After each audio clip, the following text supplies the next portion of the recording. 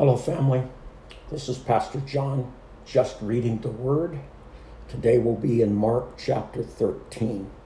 Father, I thank you for your Word.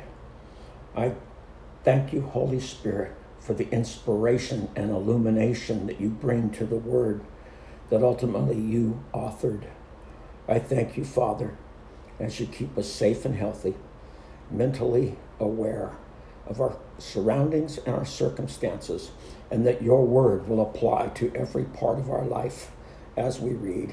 We love you and thank you in Jesus' name. Amen.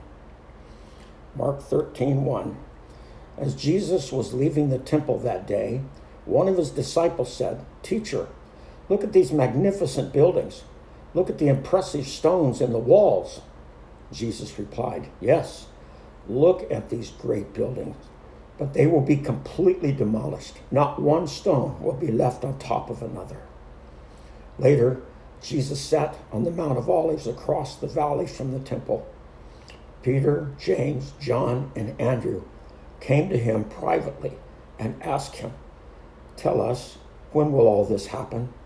What sign will show us that these things are about to be fulfilled?" And Jesus replied, "Don't let anyone mislead you, for many will come in my name, claiming, 'I am the Messiah.' They will deceive many. And you will hear of wars and threats of wars, but don't panic. Yes, these things must take place, but the end won't follow immediately. Nation will go to war against nation, and kingdom against kingdom. There will be earthquakes in many parts of the world, as well as famines. But this is only the first of the birth pains, with more to come. When these things begin to happen, watch out. You will be handed over to the local councils and beaten in the synagogues. You will stand trial before governors and kings because you are my followers. But this will be your opportunity to tell them about me. For the good news must first be preached to all nations. But when you are arrested and stand trial, don't worry in advance about what to say. Just say what God tells you at that time, for it is not you who will be speaking, but the Holy Spirit. A brother will betray his brother to death. A father will betray his own child, and children will rebel against their parents and cause them to be killed. And everyone will hate you because you are my followers. But the one who endures to the end will be saved. The day is coming when you will see the sacrilegious object that causes desecration, standing where he should not be. Reader, pay attention. Then those in Judea must flee to the hills. A person out on the deck of a roof must not go down into the house to pack. A person out in the field must not return even to get a coat.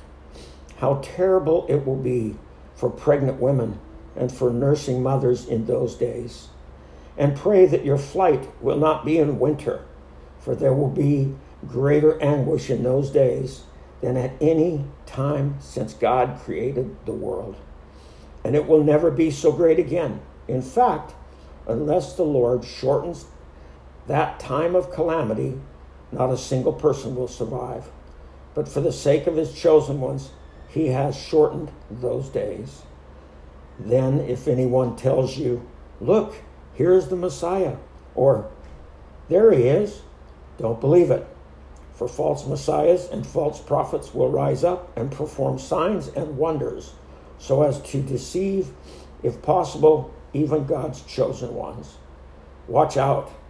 I have warned you about this ahead of time. At that time, after the anguish of those days, the sun will be darkened, the moon will give no light, the stars will fall from the sky, and the powers in the heavens will be shaken. Then everyone will see the Son of Man coming on the clouds with great power and glory. and he will send out his angels to gather his chosen ones from all over the world, from the furthest ends of the earth and heavens. Now learn a lesson from the fig tree. When its branches bud and its leaves begin to sprout, you know that summer is near. In the same way, when you see all these things taking place, you will know that his return is very near. Right at the door, I tell you the truth. This generation will not pass from the scene before all these things take place. Heaven and earth will disappear, but my word will never disappear. Thank you, Jesus. However, no one knows the day or the hour that these things will happen, not even the angels in heaven or the Son himself. Only the Father knows. And since you don't know when that time will come, be on guard, stay alert. The coming of the Son of Man can be illustrated by the story of a man going on a long trip. When he left home, he gave each of his slaves instructions about the work that they should do, and he told the gatekeeper to watch for his return. You too must watch, for you don't know when the master of the household will return, in the evening, at midnight, before dawn, or at daybreak. Don't let him find you sleeping when he arrives without warning. I say to you what I say to everyone: watch for him. Watch for him. Watch for him who? Watch for the return of Jesus Christ. Watch the signs of the times. Oh, Father, you are giving us insight by your word into our present day.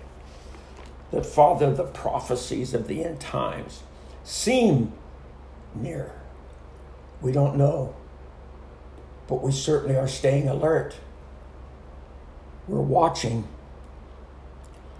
We are watching for you. Father, I love you and I thank you for your word.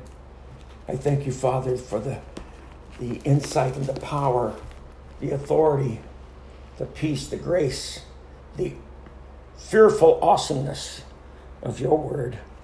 Bless us, O Lord, I pray. In Jesus' name, amen.